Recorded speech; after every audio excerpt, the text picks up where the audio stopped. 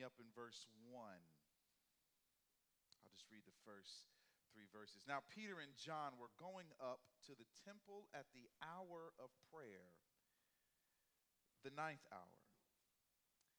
And a man lame from birth was being carried, whom they laid daily at the gate of the temple that is called the Beautiful Gate, to ask alms of those entering the temple.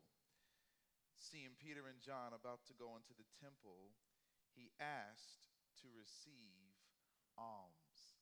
Father, we pray right now that you would arrest our hearts, that you would speak to us as we are continuing in worship, as we look at what you have to say to us in this divine encounter, this powerful story. I pray, Lord, that you would help us to walk away with some tools here to be better, effective witnesses for you. To that end, Lord, we give you honor, glory, and praise in Jesus' name. And the church said, I'm a lover of movies. Anybody like good movie, a good story? Amen. All 5 hands. Amen. But the great Daniel LaRusso. Okay, I got some supporters in the house. He wanted Mr. Miyagi to teach him karate. So Mr. Miyagi had him come to the house, and he was excited to learn. But he was greeted with a bucket of paint and a brush. And Mr. Miyagi wanted him to paint the fence, so he tells him to go up, down. How much of this, Mr. Miyagi? He said, all of this. So Daniel, who's a little irritated, because I thought I was supposed to be learning karate, he goes and he finishes that assignment, goes home a little frustrated. The next day, he's ready to learn karate, but yet he's greeted with another assignment, and that is to sand the floor. You know the scene, left to circle and right to circle and left to circle. What's this got to do with karate? He's frustrated, but he does the assignment and he goes home. A couple days later, he comes back over to Mr. Miyagi's house, excited to learn karate, and he's greeted with a whole bunch of cars in the driveway and a bucket and a few sponges in the classic line. Daniel, son, I want you to wax on and wax off. Now, Daniel's really ticked off, but he's just going through the motions. And this powerful scene in the movie where he really snaps off of Mr. Miyagi. I thought you were supposed to teach me karate. What, you got me over here slaving. What is all this? Painting the fence, sanding the floor, waxing cars. What in the world does this have to do with karate? Mr. Miyagi was like, oh, yeah. He told him, show me, paint the fence. And Daniel starts doing the motions. He says, show me, sand the floor. And he starts doing the motions. Show me, wax on and wax off. And in that powerful scene, Mr. Miyagi begins to throw punches and kicks and punches and kicks and punches and kicks. And instinctively, Daniel begins to do everything that he was taught. You see, Mr. Miyagi's method was strange, but he had a greater purpose. His method was counterintuitive. It didn't seem to make sense, but he had a greater purpose. When we look at the ways of God in Scripture, I mean, let's just call it for what it is. There's some things that God does in Scripture where you scratch your head like, wow, that's just humanly weird. I don't understand how or why God chooses to do X, Y, and Z, but it's just his method. He does this so man cannot glory in himself, and so he chooses just different methods to show forth his glory. And so one of the ways we see God using strange methods is God using broken people to minister to broken people.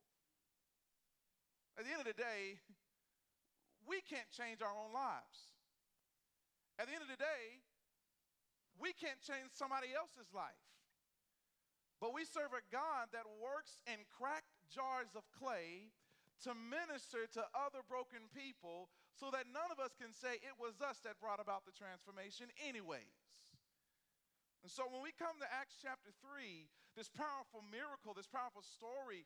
This is a beautiful picture of evangelism. Even though this is a divine encounter, this is a beautiful picture of evangelism. If you'd like to take notes this morning, here's what this story is teaching us, and that is this, that evangelism, that is the good news of Jesus Christ, that we're called to share and to live out, always has a greater purpose.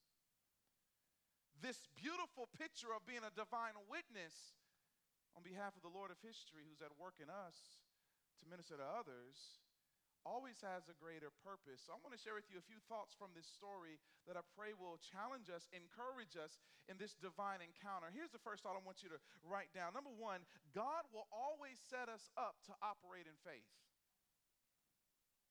Like one of my friends said, when it comes to serving God, we will always be in over our heads. So God will always set up his people, no matter where he's placed you, to operate in faith. Where do I get this from? Well, the opening scene, Peter and John. You know who these guys are. They're part of the 12 disciples. They're part of the inner circle now. Jesus Christ is seated at the right hand of the Father. And now this institution of the church, and Peter had preached the gospel. The Spirit of God has come down, and there's this start of this movement of the Lord. And there they are. They're going to the temple to pray. They're going to pray around 3 p.m. in the afternoon. And so there they are. They're going to seek God and pray. And we're introduced to a lame man. Not lame like my kids call me lame for not being funny, but lame as in a guy who has never walked. Now think about that for a second. We learned that this guy in Acts 4 verse 22 is a little bit over 40 years of age. Here's a man that's in a circumstance or situation that he cannot change, that he cannot fix. So you have Peter and John who's there to go pray, and now we also see a lame man who is being carried. Maybe these were friends of his that would see him and just good Samaritans take him to the temple. Maybe these were neighbors, but all in all, he was carried and put at the gate, put at this beautiful gate, probably a gate that stuck out among the rest. And this was a primetime place for him to simply beg. I remember a couple years ago going to Israel with my dad's church, and we were in the temple. I remember seeing in certain places beggars. It triggered my mind to even this powerful text of Scripture. This man is sitting at the gate asking for money, and he sees Peter and John, who looks like another body of a person to ask, hey, can you spare some change? You know, when I moved to Chicago in 1999 to start my time there at Moody Bible Institute, I remember going through the orientation, and there was this statistic at that time of 40 to 60,000 homeless people living in the city of Chicago. I remember as a student, I had never seen homelessness like that.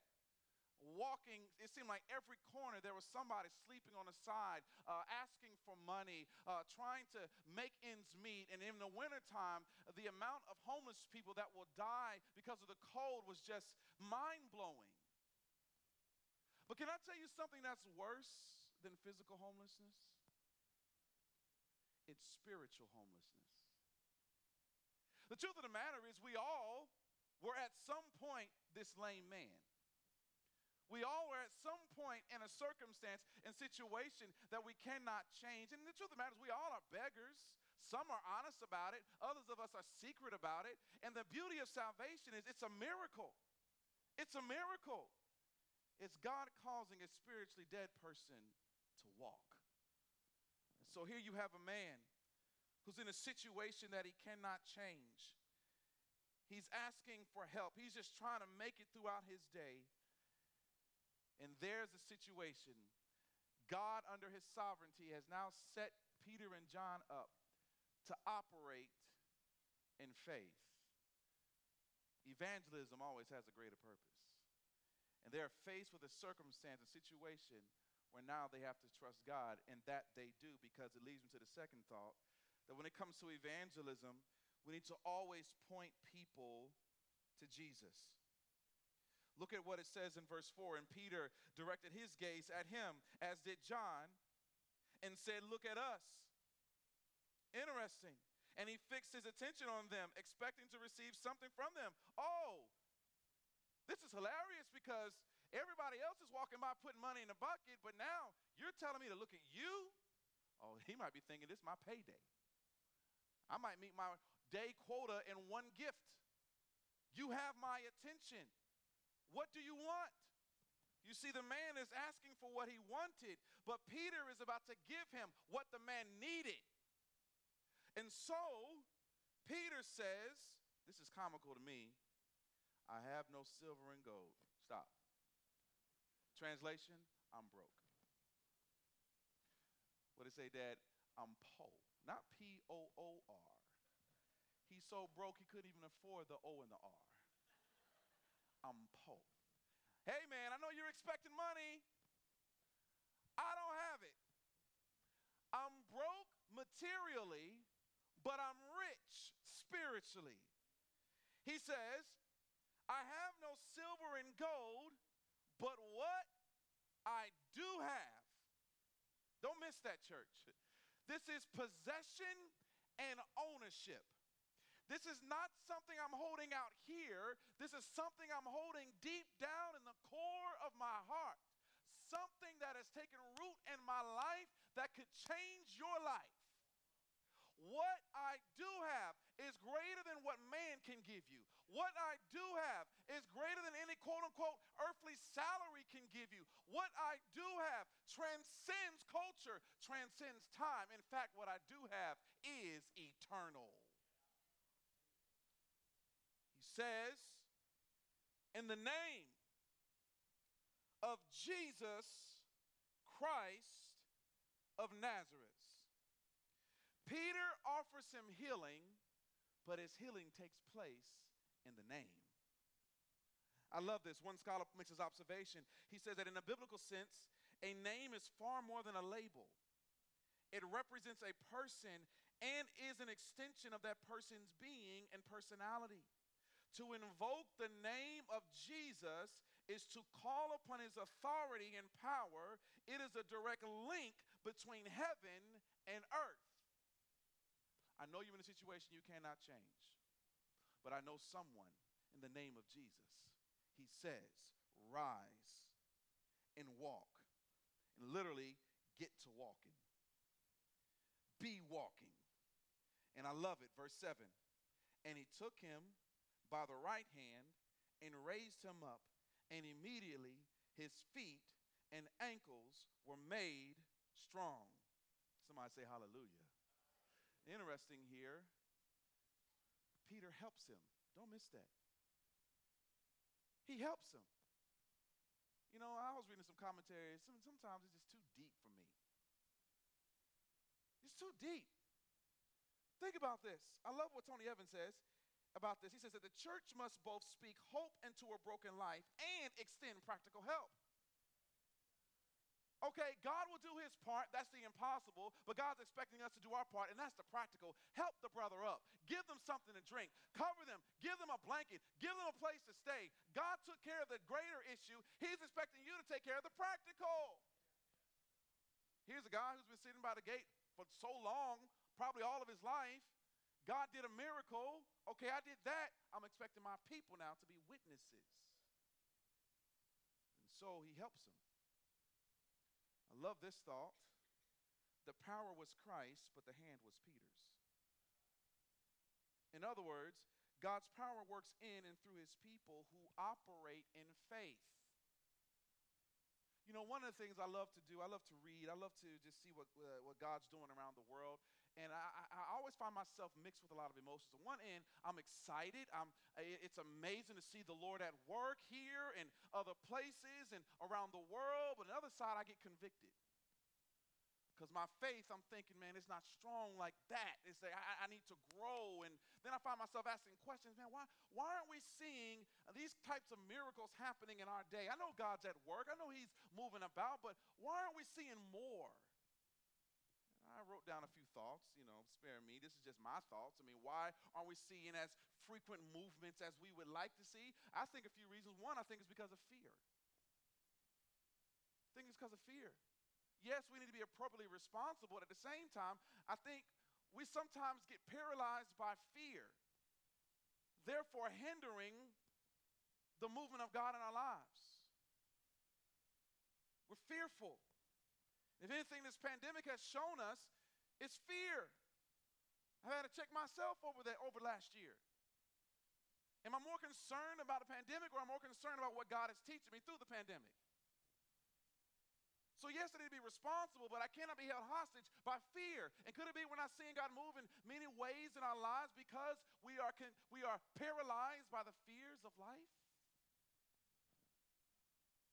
Another reason why I think we might see a lack of hindrances, movement of God's in our lives, is lack of intimacy. Let's call it for what it is. We're not leaning into God like we should. We're not seeking his face like we should. Jesus even said that there's some things that only come out through praying and fasting, and we're not praying and fasting.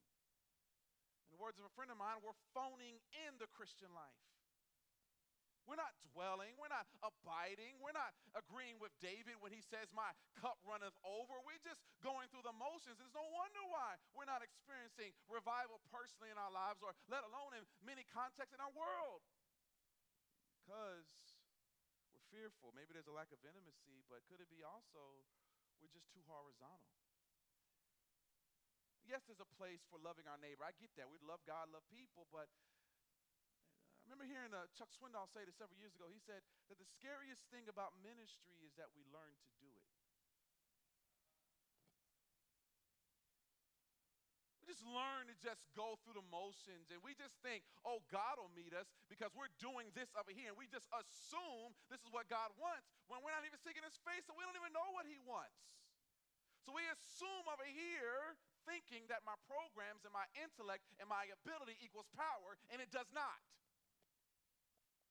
Jesus did say in Acts 1:8, and you shall receive power when the Holy Spirit comes upon you. God does not anoint plans, he anoints people. So could it be we become too horizontal and we're not really hearing the voice of God in our lives? So the challenge for us as it relates to evangelism, as it relates to service to the Lord, as it relates to all of life, is to center and focus everything that we do, yes, even our message, on the person of Jesus Christ. My wife and I, several years ago, when I was a pastor of a church in south suburbs of Chicago, we went to a homeless shelter. Assisted living. It was an assisted living place. And we got a chance to minister. But you ever went to a place to minister and you end up being ministered to? We went there and we were just playing board games with some of the seniors there. And this one lady that my wife and I were connected with, just talking with, she had no legs. She was in a wheelchair. You know what she kept saying to us the whole time?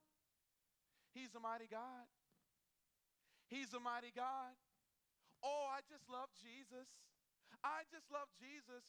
I couldn't even play checkers anymore because tears was just clouding. My glasses were fogged because this woman kept talking about the name that changed her, the name that was above every name, and it was Jesus Christ.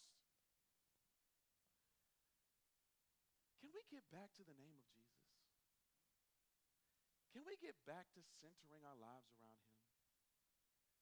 Can we get back to always pointing people to him more than our self-helps and our other ideas that we sometimes elevate above the name? You do know that when we always point people to Jesus,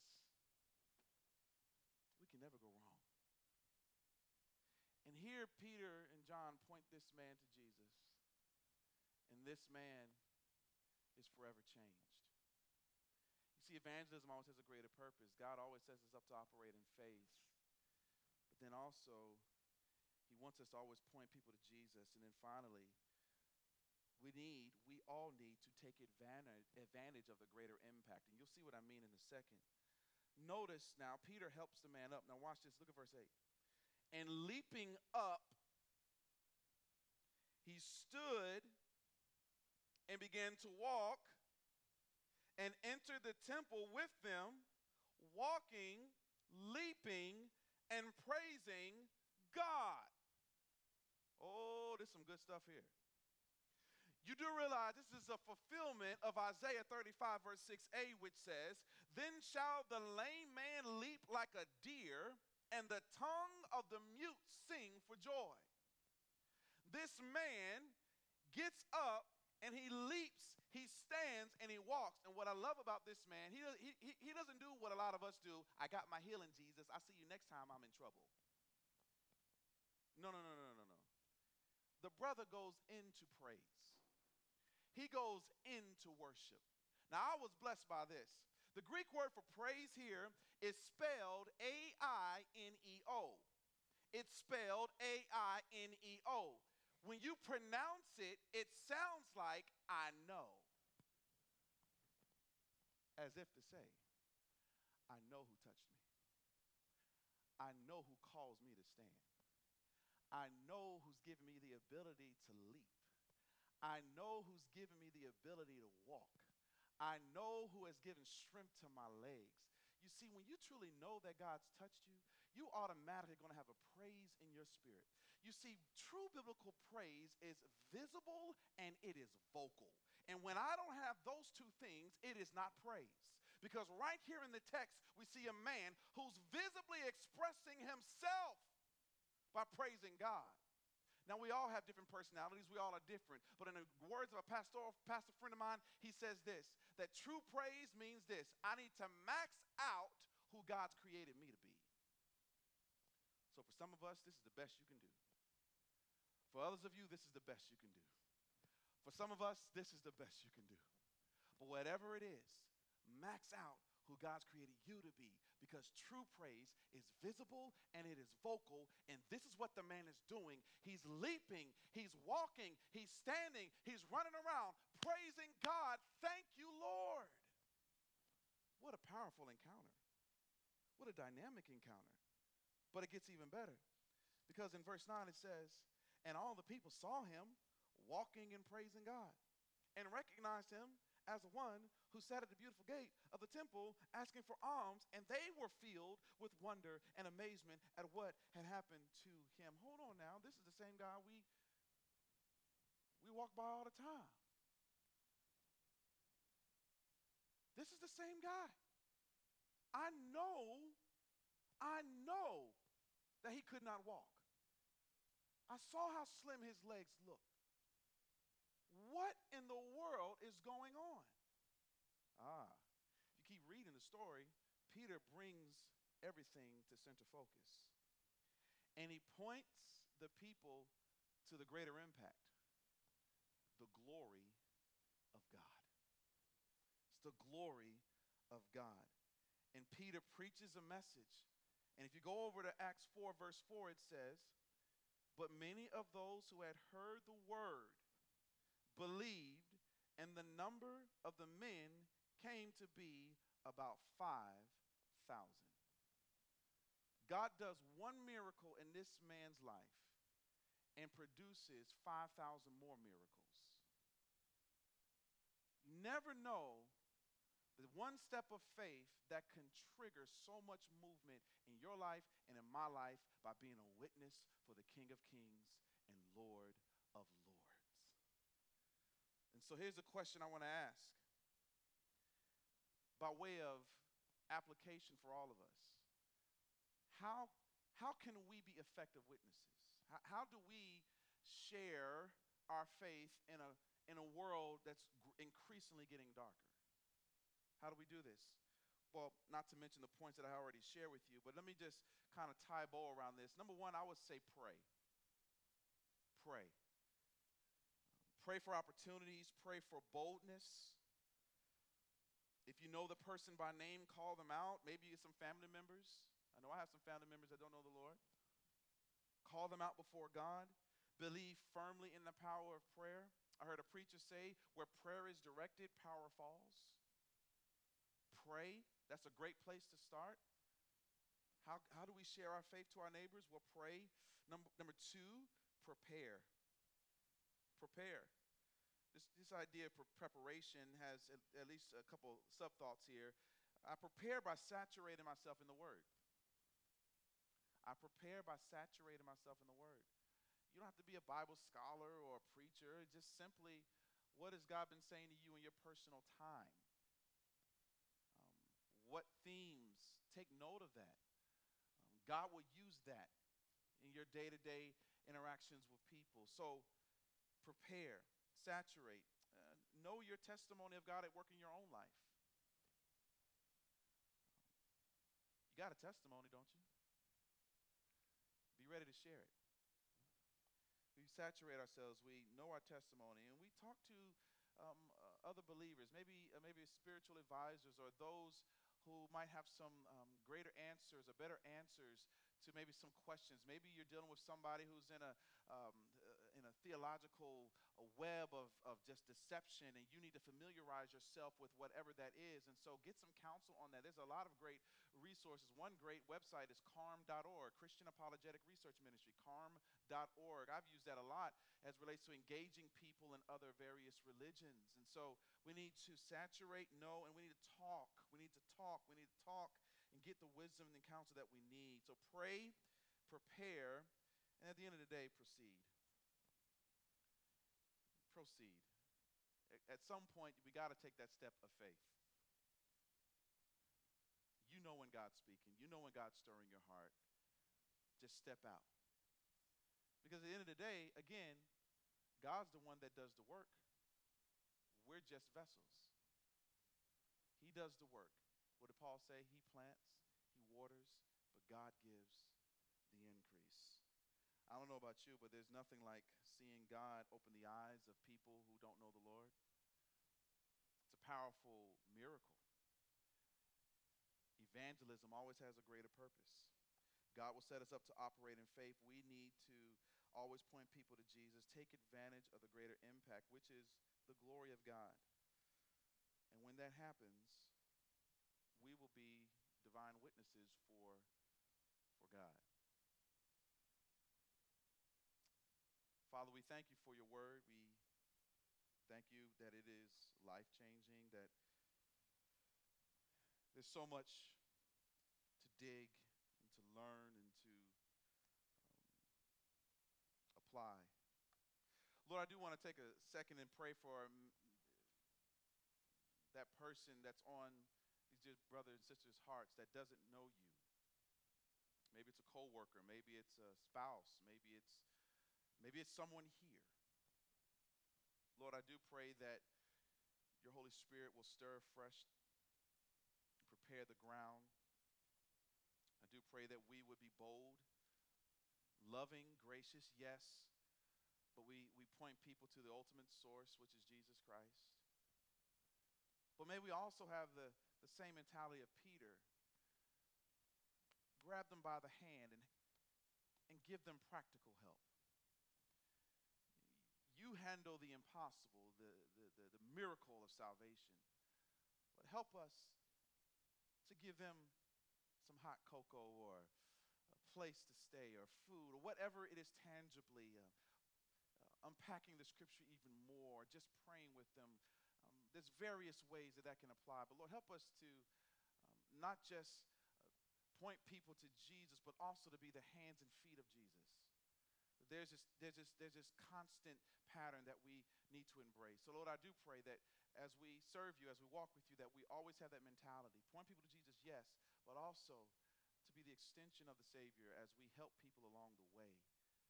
Because we know, Lord, that you are changing. And this ministry here is a testimony of you giving sight to the spiritually blind, you meeting needs and financial needs and just carrying people through all types of things. Lord, you have been good, you will be good, and the amazing thing is our best days are not behind us, it's always ahead of us because you are the eternal God who is at work in our midst. Thank you, Lord. We love you in Jesus' name, and everybody said, amen.